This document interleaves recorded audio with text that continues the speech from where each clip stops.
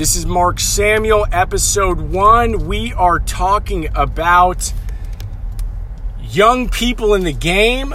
Maybe not even young. They could be a little bit older into the game of the startup, and having all that buzz and enthusiasm out the gate, and whether or not it's something that's sustainable. Do you keep that buzz, the enthusiasm through all the roller coasters, all the times you get beat up, punched in the face, losses constantly? The question is, how many of those people actually make it?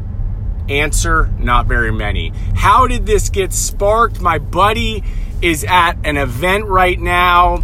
It's got a lot of speakers, entrepreneurs who've had successes, and there's a room full of buzz from young startups and entrepreneurs and executives who are enthused about everything they're hearing. But the reality is that doesn't stay around too long, and those who can weather the storm, which are only a few, are the ones who can make it and have those incredible stories like they're hearing today. So the text message which prompted this was, in 10 years, he wants to see whether or not those same people have the same enthusiasm. My answer back was, I'd look at them in 10 weeks.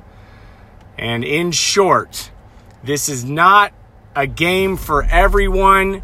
It is as hard or harder than anything you'll ever experience in your life. I wish everyone success, but the reality is it is not for everyone. See you next time.